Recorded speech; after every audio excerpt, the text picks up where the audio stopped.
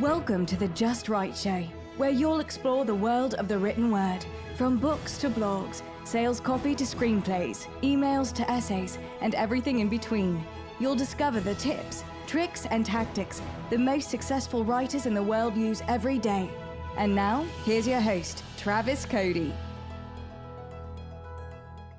Welcome to another episode of the Just Right Show. Joining me today is Andrew Mellen. He's a keynote speaker, trainer, coach, and more importantly, the best-selling author of Unstuff Your Life. And he's often referred to as the most organized man in America. He writes about simplifying your life everywhere from Real Simple to the Oprah magazine, and his clients include American Express, Goldman Sachs, Metropolitan Museum of Art, the New York Mets baseball franchise, and even the U.S. Departments of Education and Homeland Security, as well as entrepreneurs and solopreneurs everywhere.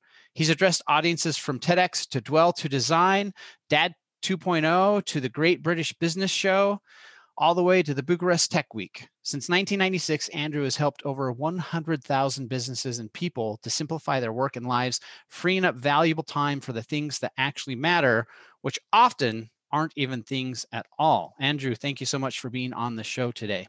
It's my pleasure, Travis. I'm delighted to be here with you. So I want to start off with your TED Talk, because the title of your TED Talk is so captivating to me, about how stuff robs us of our time. So can you talk just a little bit about what you mean by that and give some examples? Sure. We are either spending our time doing things that matter to us or we're not. And we often, if we're going to generalize about humankind, particularly in the developed world, we are often spending our time in these relationships with inanimate objects that are not reciprocating our affection. They really, they either function or they don't function, but we spend a lot of time with things, promising ourselves that we're going to get to those experiences and those relationships that really matter to us and really feed our spirit, our soul, however you want to phrase it. And as a result, we lose time. We say we lose time, right? The reality is we surrendered the time, and then we will often tell ourselves one of our 200 lies about where the time went so that we don't feel like such a schmuck because we spent it where we spent it instead of being deliberate about it. It becomes a bitter pill to swallow when we have to step up and take responsibility for the choices that we've made. And, as Maya Angelou used to like to say, when you know better, you do better. So there's no judgment there or shame in having made poor or less effective choices in the past. But once you do know better, you are responsible for making different choices. And so that's really the premise of the TED Talk is mindfulness, being aware of the choices that you're making, and not lying to yourself about where you're spending your time so that you get to the end of this experience and think, oh man, this is not how I thought this was going to play itself out. I want a do-over, because we don't get do-overs. Right. Well, the first chapter of your book is You Are Not Your Stuff. And that's a pretty outrageous claim for the United States, which is the highest consumer index in the world. So let's talk about that. What do you mean by you are not your stuff? Because if I listen to CNN, I'm supposed to be spending my hard-earned money on everything I can get. Yes, I'm sure.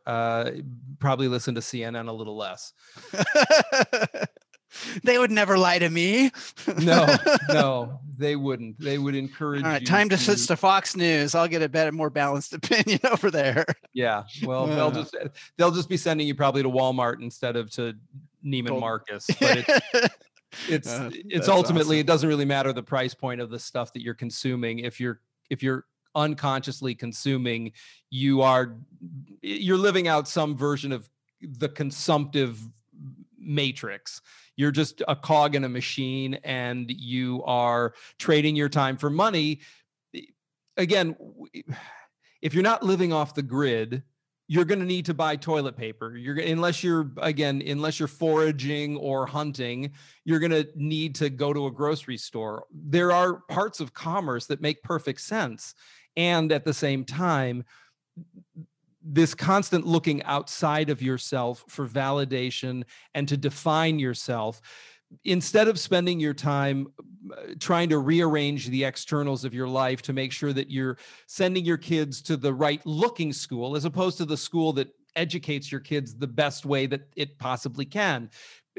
Instead of worrying about the make or model of your car versus is it a dependable car that'll get you where you want it to go and interact with the environment in a way that is aligned with your values.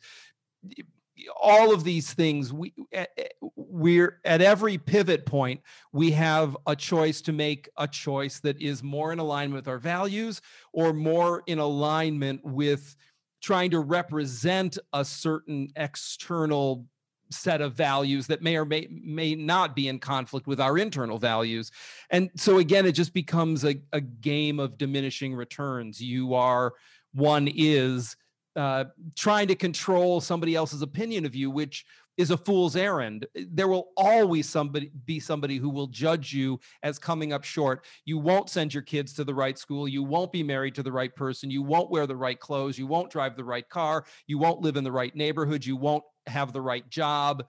You won't have gone to the right university if you went to a university. All of these things are touch points where somebody could judge you as coming up short. So you've already lost that competition. You might as well just not participate in it. Right. I heard a spiritual teacher talk one time, and he said he never understood why someone would run for president, because the instant you win, 50% of the population hates you. And he's like, that goes all the way back, with the exception of George Washington, every president after then. And I was like, wow, that's so right. Here you do this thing and you do this thing and you do this thing, and then you win, and 50% of the people still hate you for that. Yes. So how big of a problem is this, do you feel, in America? Because I know, with like just talking to my own clients and talking to friends, when you say there's the exercise of like the dream board or the ideal day, what's your ideal day? And most of the time people start with the stuff. Mm-hmm. So what is that like from your perspective? What does the stuff represent? What are we trying to fulfill as humans with stuff? Well, on some level, if we go back to being hunter-gatherers, there is no need to hunt and gather, certainly for those of us in the developed world. We're not having to forage and hunt for our survival on a daily basis. That instinct is pretty powerful in us. And I think if you don't bring some awareness, some mindfulness to those instincts, those impulses that are inside of us, and be in dialogue with them, they will become perverted like anything else. And I don't mean sexually perverted. I just mean they're trying to assert themselves and keep us safe. They're just obsolete in some ways. And so there's a natural inclination to nest and to pull things in, which is about survival. And then if you look at developed countries, if you look at Western culture, which is again a rather outwardly facing culture, it is built on external appearances, not internal alignment.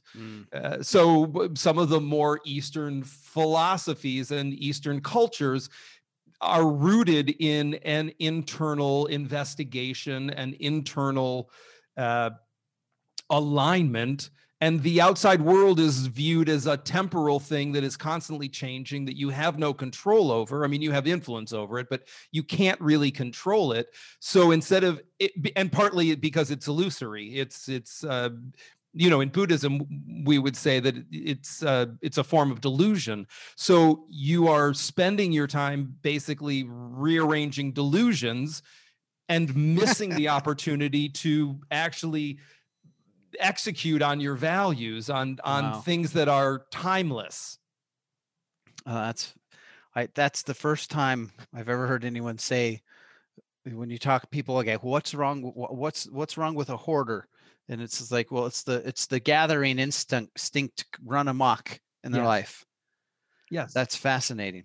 Yeah. So I mean, we don't need to go down that rabbit hole. I will just say that particularly for folks who have some sort of a hoarding disorder, there's other chemical imbalances and somewhere between neurosis and psychosis course, that right. play that is what you and I might be able to navigate our way out of the obsessive compulsive behavior and the depressive state that they are in. They're trying to fix a problem without a lot of tools in their toolkit. Yeah, no, absolutely.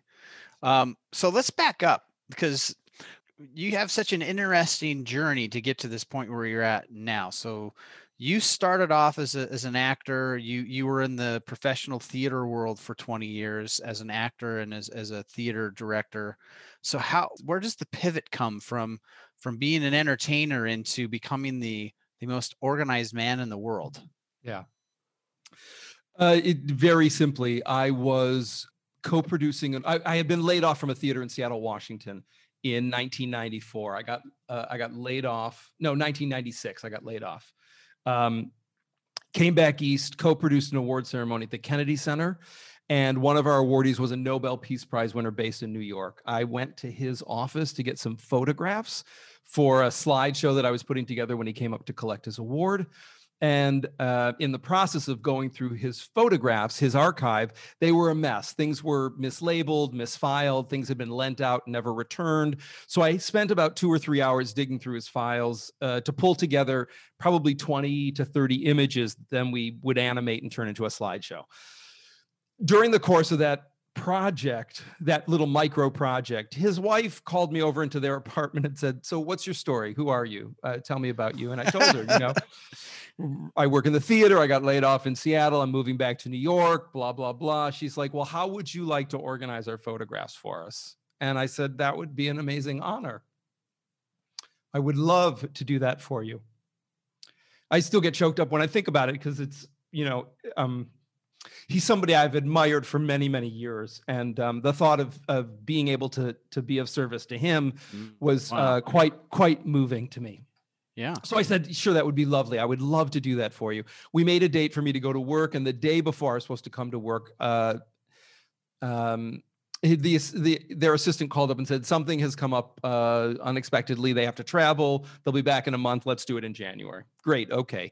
In the meantime, I had moved back to New York and I was doing some freelance copy editing and some proofreading. And so the day before January comes around, they call up, "We got to reschedule February." February turns into March. In March, they say, "When we're ready to proceed, we'll get back in touch with you." So I never go to work for them. Never. But in those 4 months, I tell every human being that I met, "I've got this amazing gig. I'm going to create a comprehensive photographic archive for a Nobel Peace Prize winner." And based on that, a friend of mine referred me, who I was doing proofreading with, referred me to her accountant who needed a filing system. And the accountant had worked with primarily performing artists who worked internationally and all over the US. And so she needed a very robust filing system because, as you might know, and maybe some of your listeners know, if you're anywhere for more than 4 or 6 weeks and you earn income in that jurisdiction, you have to file a non-resident tax return. If you've earned over $600 or whatever the threshold was back then, you are now a non-resident earner in that jurisdiction. So you have to file a tax return. So she needed a tax filing system that had all of these resources available to her at her fingertips to meet her clients wherever they would show up. So I built this filing system for her. She started referring clients to me. People showed up on my doorstep literally with duffel bags full of receipts saying, "I haven't filed my taxes in 5 years. There's letters in here from the IRS. I am freaked out. I don't want to go to jail. Can you make sense out of all this paperwork before something terrible happens?" Wow. Yep. And so I would organize all the receipts, all the paper. I'd put it into QuickBooks or Quicken. I'd give it to the accountant. The accountant would file their taxes. These people would say, "Oh my God, you are amazing. You saved my life." And they would tell all their friends, "You'll never believe what this guy did. I gave him this pile of garbage and he turned it into my tax returns. I'm all caught up. This was amazing." And inevitably their friends would say, "I need somebody just like that. How do I get a hold of this guy?" That's how my business began. I was still doing freelance directing and producing at that time in New York, but this work just kept coming and coming. And what I saw, which was a moment of grace, was that everything that I was doing in the theater, all of the stories that I was telling, hoping to prompt some sort of epiphany in the audience and create some sort of shift in how they were looking at the choices they were making. I was having the chance to do that in a much more smaller scale, right? Like a one-to-one scale when I first started doing this work. Once I started writing and teaching about it, we were able to pivot back towards a one-to-many model. But in the beginning, it was one-to-one. And I saw that the impact I was having on people's lives was super direct, super powerful, and it didn't come bundled up in a metaphor. You didn't have to wonder, like, what was this play about? They understood exactly what I was doing when I took a bunch of seemingly unrelated, disparate things, organized them into order, turned them into useful data that the tax accountant could use, and solved a problem for them. Wow. So that's very similar to with me and how I got into book coaching, is that I was doing some marketing consulting with someone, and she was going up against some competitors way bigger than her. And so I suggested, well, hey, let's do a book. And I took her through a process I used, and she created her first book in about 6 weeks. And we marketed it, and it hit #1. And I didn't think anything of it, but she posted it on Facebook, and same thing. All of her friends were like, how did you get this book? And they're like, hey, can you help me with that? And so I started charging more and more money as they went along. And I think it was after about the 30th person that had paid me a pretty decent amount to coach them through blank page to fully published, that being the genius marketer that I was charging people money for, I was like, hey, maybe I should market this.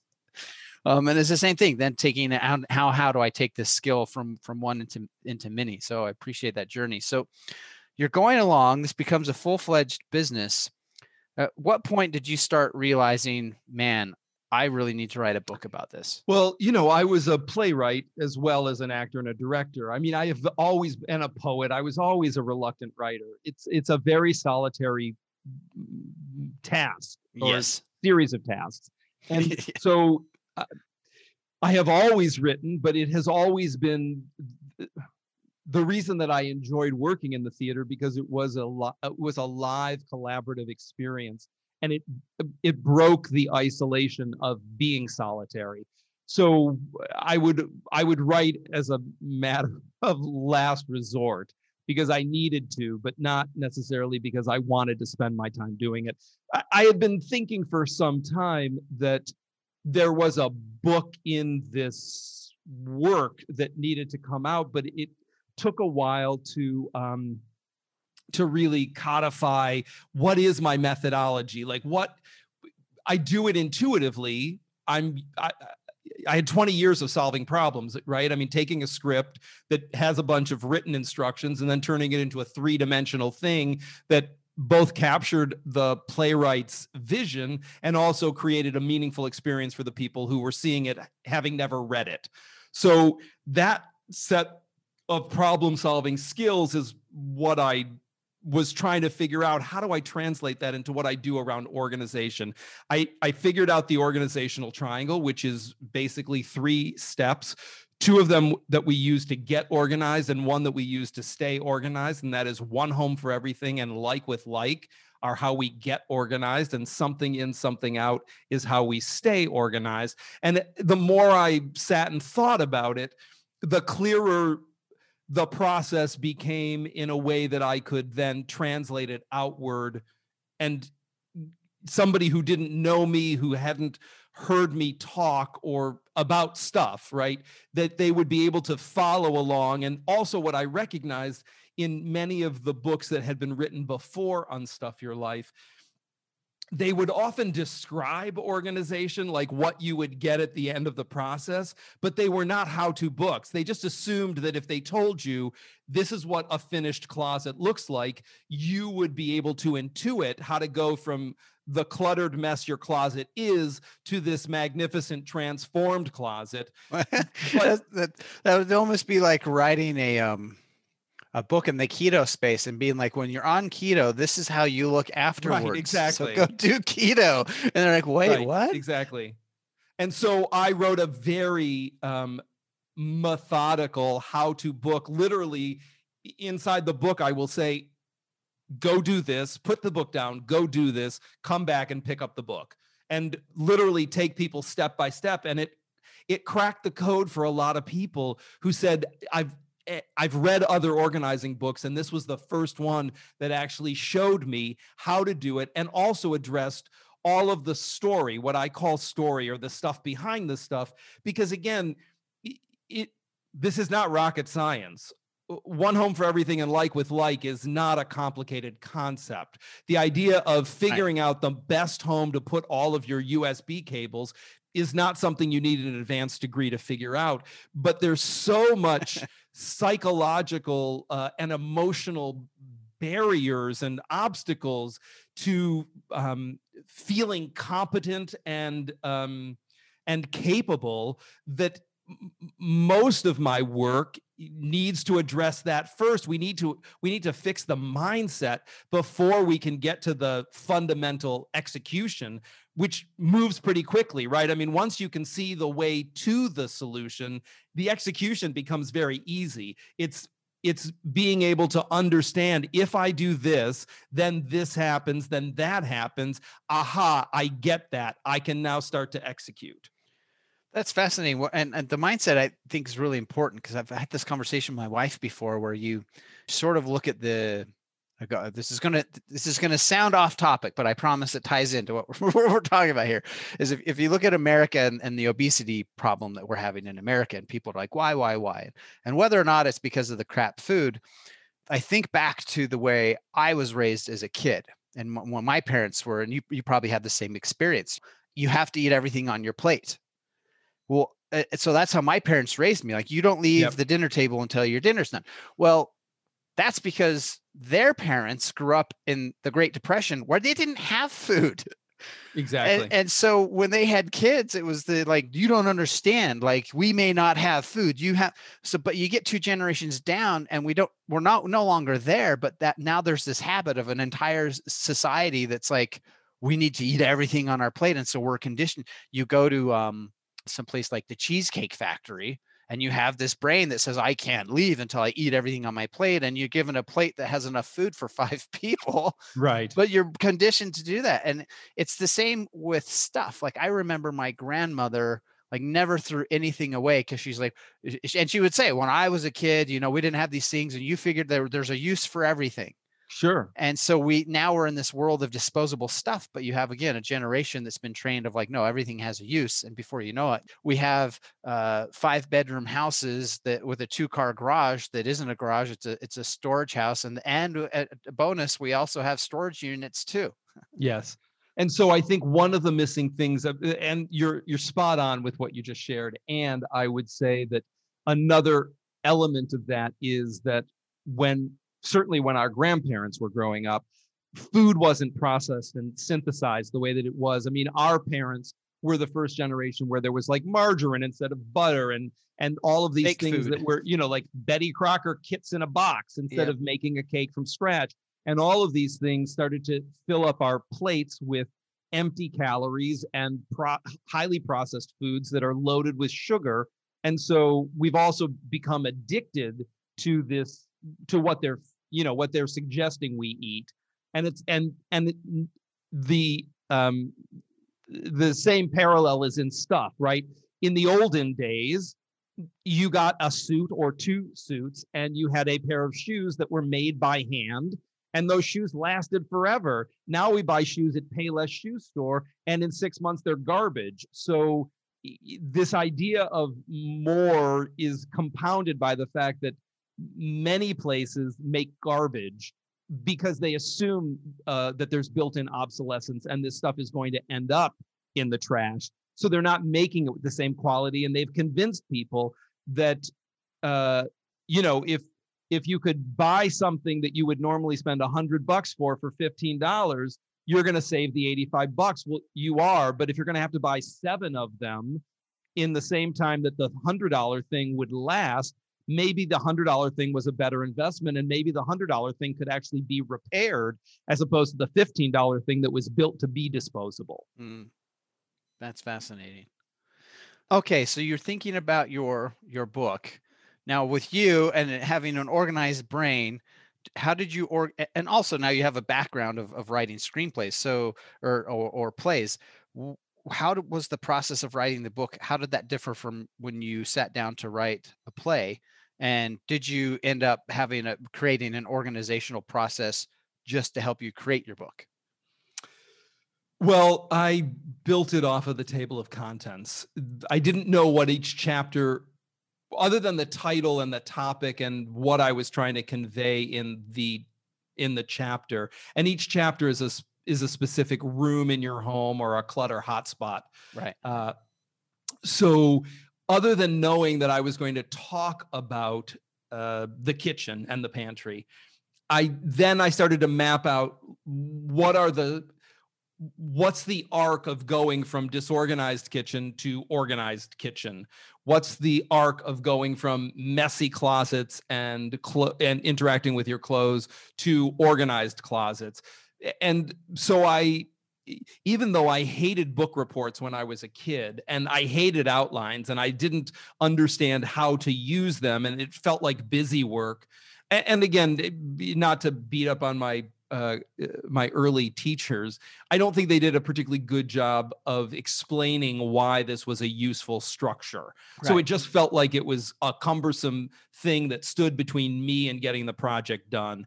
When it came to writing Unstuff Your Life, the structure actually became the skeleton that I built the book on. And so knowing the arc of the book helped me, and then I would just sit down and write. I will tell you that when we first sold the book to Penguin Random House, I mean, it was Penguin at the time, I was terrified that I was not going to be able to deliver 40,000 words. So I had my agent put in the contract that we would deliver a finished manuscript of 30,000 to 50,000 words, so that if I only had 30,000, I wouldn't be penalized, right?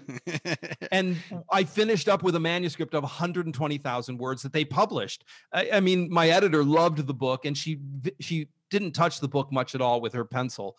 Wow. So I went from the structure, and then once I climbed into each chapter and started to map out the journey for the client, the customer, the reader, and thinking, okay, what do they need to know? It just organically flowed until I had completed the arc of taking them from where I assumed they were or guessed where they were to where, again, I guessed or assumed they wanted to get to, which was a finished, transformed space. And then just in the editing process, where are redundancies? Where is anything vague or not specific enough? And just removing the excess until we got it as lean as we could get it.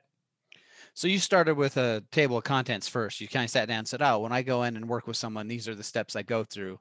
And then you sort of use that as the way to start creating the process in words.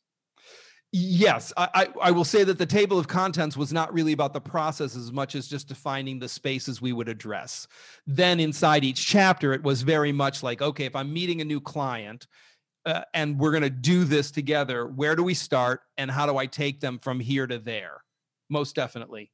That's fascinating. I have to say, like going through your book, that just right out of the first chapter, it felt more like a personal development book than it did about a book on organizing. I had to stop and check, make sure because you asked this series of questions that I was like smacking me in the face of like, wait, is this my clutter, or is this like me and my own hangups? Now obviously as you get into it, I understand this is the mindset, but you ask, do you feel stuck, or do you feel overwhelmed, or do you put things off, or do you say yes when you say no? And I'm like, well, how does this apply to my closet? And obviously all ties in, but I'm fascinated by this concept of that the external clutter is a manifestation of our own internal clutter. Yeah, well, it is. I mean, I wish it weren't the case for folks, but it is. So many people don't stay organized, which is the goal, right? I mean, getting a pot of coffee or a can of Jolt and some high energy music, and anybody can get organized. It's staying organized that becomes the problem. And that is because we take our eye off of the prize and you know, I don't want to say become lazy, but become less mindful of our choices. And we live in those 200 lies that say, oh, I'll have more time later. I'm making air quotes. This is the only moment when you actually can, if you have any agency, this exact moment. Whoever's listening to us right now, this is the moment when they have the ability to affect change in their life. Yesterday is gone. Tomorrow is not guaranteed it's going to get here. Now is the only time when you can make a choice that's going to get you some sort of result that you actually want. Every time you defer a decision, every time you put something off until later or someday, you are basically cutting yourself off at the knees. That's fascinating. So you've done this a while. So let's use a Yeah. hypothetical. Let's use a hypothetical situation here, and let's say that there's a very talented writer that I could or could not be intimately involved with. That if you came into their office, you would see their desk, and on the desk there would be piles of papers, candy, supplements, a day planner, stacks of bills, a couple of water bottles, tissue box, maybe some lotion. And then in the corner you see a box that was the previous week's papers and stuff that was on the desk that they put in the box to say, I'll get to that later. And that was in the box from the box. Right. What does that tell you about that person? That they like things to be tidy because they keep clearing off their surface so that they can get to some sort of tabula rasa, some sort of blank slate, and go from there. But they, they've got a backwards concept of how they're going to achieve it. The shortcut is just scrape all the crap off the surface and throw it in a box. But if you're not going to actually budget the time to go through those things, you're just creating more clutter for yourself. There's a statistic that says 80% of the paper and the information we hold on to, we're never going to use again. And I can tell you that after 24 plus years of doing this, I've yet to meet the exception to this rule. This is where, story starts to crop up for people. People think, oh, I'm the exception. I'm an amazing researcher. These things that I'm holding on to will definitely come in handy, again, in air quotes, someday. Not sure when, but someday this stuff will be definitely useful. So I can't let it go, even though I have no idea what I will do with it today. Wow. Yeah. Isn't that fascinating? And then again, if you work for a company, every time you do something, it's like we're all digital. And then at the same time, they go, well, if the cloud goes down, we need the hard copies. Right. So you got to print out everything. Now you have double information. You have it electronically and on paper. Yeah, well, the digital world is one of the few places where I actually believe in redundancy, because it's always a question of when technology will fail, not if technology will fail. Technology will fail. You're fooling yourself if you think like you're the person who's going to dodge the tech crash bullet. Right. Your computer will fail. Your hard drive will fail. It's just a machine. It will burn out like everything else. So this is the one place in your life where you should have redundant backups. I have 4 backups at any given time of my files. I have a server in the apartment. I have an external hard drive. I have the computer that the file is native to, and then I'm backing up to the cloud. Wow. But see, you're able to do that because you have a system to organize that. For someone like me, that seems so overwhelming. When I was like, I have to remember to back up my external hard drive. No, you don't. I mean, there's an app that'll do it for you. You don't have to do that. Wow, that's crazy. Okay, so what is your today? So you have the book, you speak on this topic, and obviously you're phenomenal at sorting this stuff out. So what? You come in, you work with someone, and you get them organized. That's great. Everything's organized now. But what is sort of I'm going to use the word side effect of getting organized in your physical space in terms of someone's personal life, their mental space, their emotional space, their business? Their life is completely transformed. If they have applied the principles, if they've executed. People who work with me often say that they always hear me in their head after they've spent any amount of time with me, and all of my students will attest to that. It just, because it is never the stuff, it is always the stuff behind the stuff.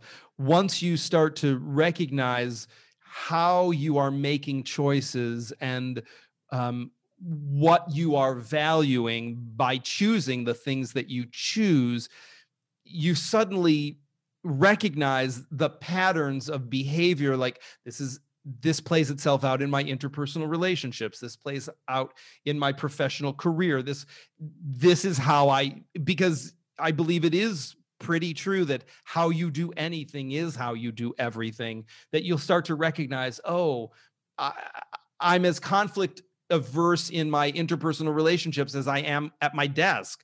I don't know how to make a decision at my desk. I don't know how to make a decision in my relationship. And there's a bigger problem or challenge to be addressed, which is, what do I actually want? What do I believe in? What matters to me? And how do I honor that in my relationships with myself, with my work, with my hobbies, with my pursuits, with my relationships? You start to recognize that you have more agency than you probably are acknowledging. You are not the victim of much, and other than probably shitty thinking. And you could be making a different choice.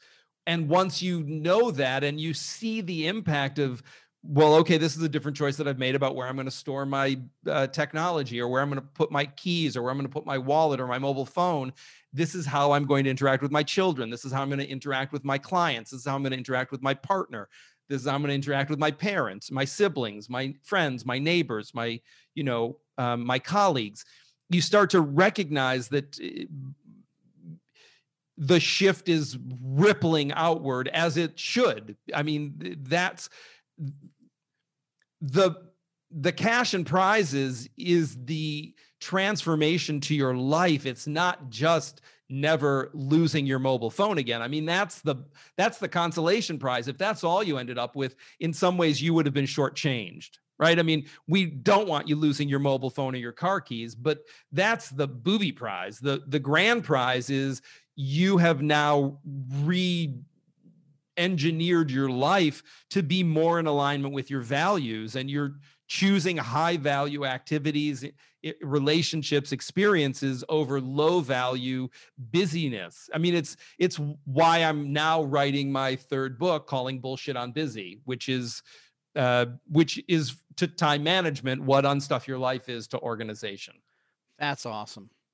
So mentally, like logically, I can understand sort of where you're talking about here. And at the same time, there's part of me is going, that seems too easy, Andrew. Like if I organize my closet, what do you mean my life is going to be better too? Like, wait, because again, what you're saying is it's not just the physical stuff. It's the underlying mindset and mind game that's going on along with that.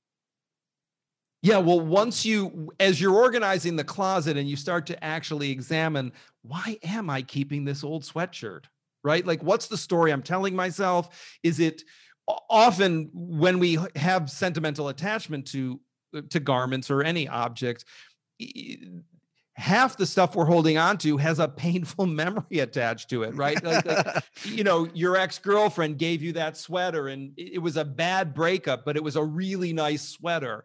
Every time you put it on, you're reminded of that crappy relationship that did not end well. You can afford to go buy another sweater. Don't keep the sweater that hurts you. And if it hurts you enough every time you look at it that you take it off your body and throw it back in the closet, you aren't wearing it. And it's just a reminder of something. So as you start to plumb these objects and the stories behind them, that's where the epiphany occurs. That's where the shift happens. You can't help but recognize, oh God, this is a pattern of behavior. I hold on to stuff that I don't need anymore because of a story that I'm telling myself, which is not even based in fact. So where else am I doing this? Am I doing this in my relationships? So how do I start to address this so that I bring myself more in alignment with the things that actually matter to me? You can't help it. I mean, look, you'd have to be asleep at the wheel to organize your belongings and not have the investigation. Right. So can you share any case studies of clients you've worked with that they were disorganized, you work with them, and then they had all this crazy stuff happen in their business and their life? Oh, well, I mean, there's a woman who just completed the Unstuff Your Life system, which is a 10-week program that I take people through 3 or 4 times a year. We just completed one back in November. We'll do another one starting in January.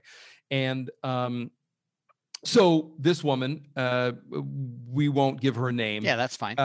She's been trying to get organized for 60 years. She's been married to her high school sweetheart for over 45 years. I mean, I think they met young, and they've been married now, I think, for over 45 years.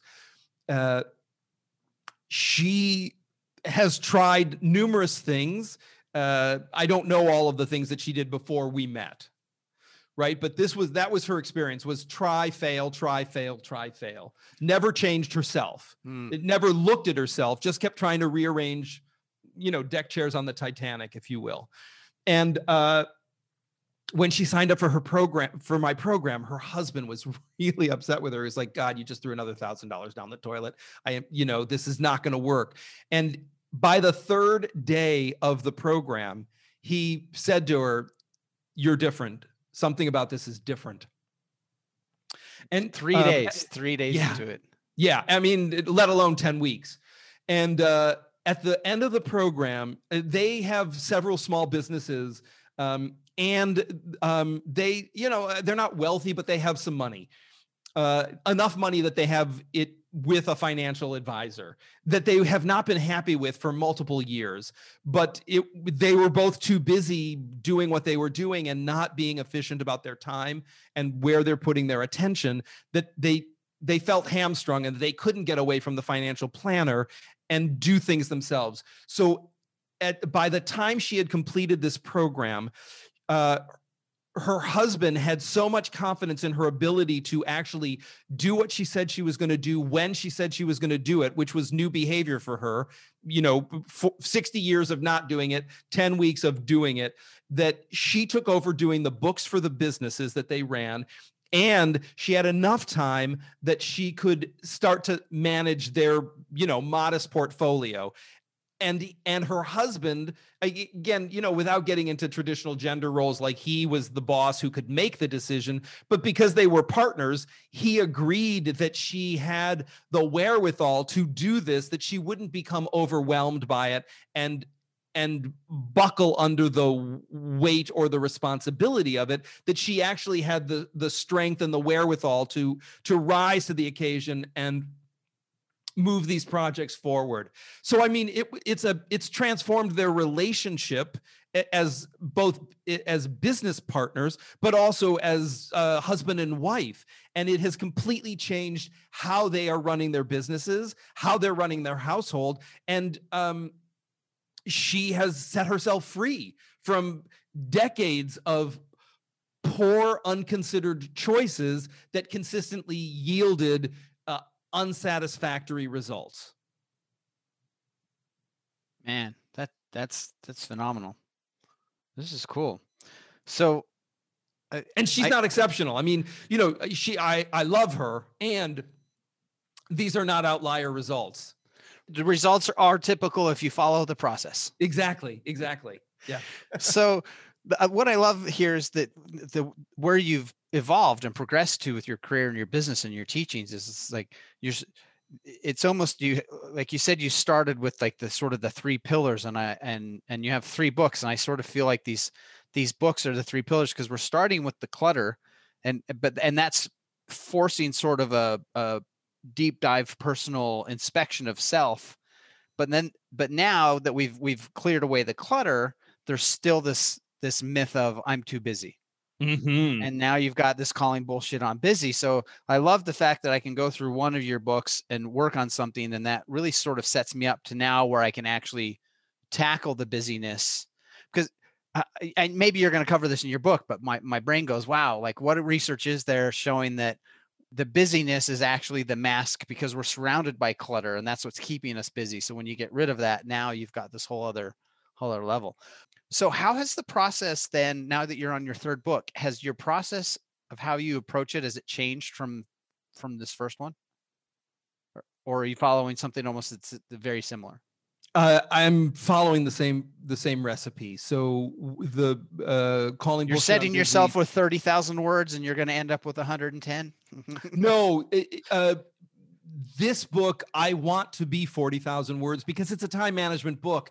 I think that I want people who live in the story of busy to be able to move through the book. So every chapter will give you 2 to 3 immediately actionable things that you can do. It's based on the 7 deadly time thieves, which are my, trademarked 7 deadly Right. time thieves. Interruptions, overcommitting, multitasking, poor planning, emails, meetings, and procrastination. So we're going to take on those 7 time thieves and dismantle the lies and stories we tell ourselves about each of those, and give you instantly actionable ways to reverse your historic choices around all of those things. Wow, that's fascinating. So what's the goal for this new book? When are you expecting to have that done and published?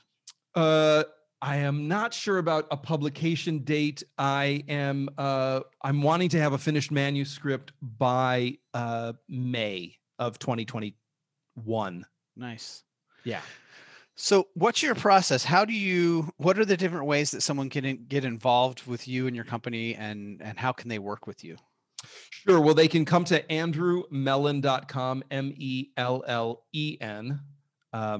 And they can, I do work both with businesses and I also work with individuals. So there's, you can take a one-off class at Unstuff University. You can take the Unstuff Your Life System 10-week program that I teach live. It's not a drip delivered course. We discovered that when one of the gifts of COVID was we were struggling with a drip delivered course and not seeing the results, because what was missing was both my cheerleading and the accountability that you get having to show up every week and do the homework or not do the homework. And so we decided to take the price point up a little bit, but make it a live experience so that the cohort feels connected to each other. You're not in the vacuum of your own thinking. Again,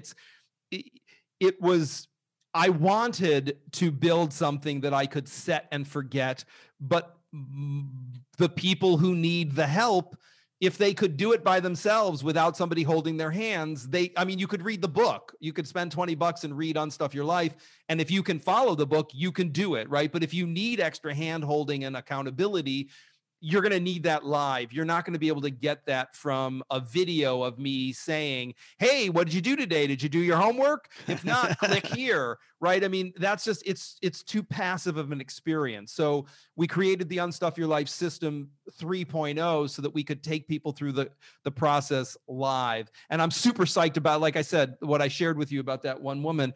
The results that we're getting as a result of teaching the class live are mind-blowing. I mean, they're sobbing and telling me about how much their life has changed, which is exactly, going back to the theater, it was the exact result that I wanted somebody to have in a dark room at the end of 2 hours, watching a play. So I'm thrilled that I'm finally able to prompt that sort of epiphany and transformation in folks in something that's far more immediate. And, again, without a metaphor sitting between me and the information. So there's Unstuff University for one-off classes. There's the Unstuff Your Life System for a 10-week program. There's individual coaching that is available one-to-one. There's speaking for conferences and trade shows, and then also training programs that I've done from small businesses, small nonprofits, all the way up to the Metropolitan Museum of Art, Goldman Sachs, and the New York Mets. Those are all clients of mine. So how does this process work on a business level? I understand it from like a personal level of like, I have my office or my closet or my kitchen, but right. When you come in with businesses, is it like by department, or are you teaching people how to essentially organize their own personal space? It all depends. In a business application, if somebody isn't engaging me to do a productivity time management training, which is often what it is about. It's often some version of my training around calling bullshit on busy.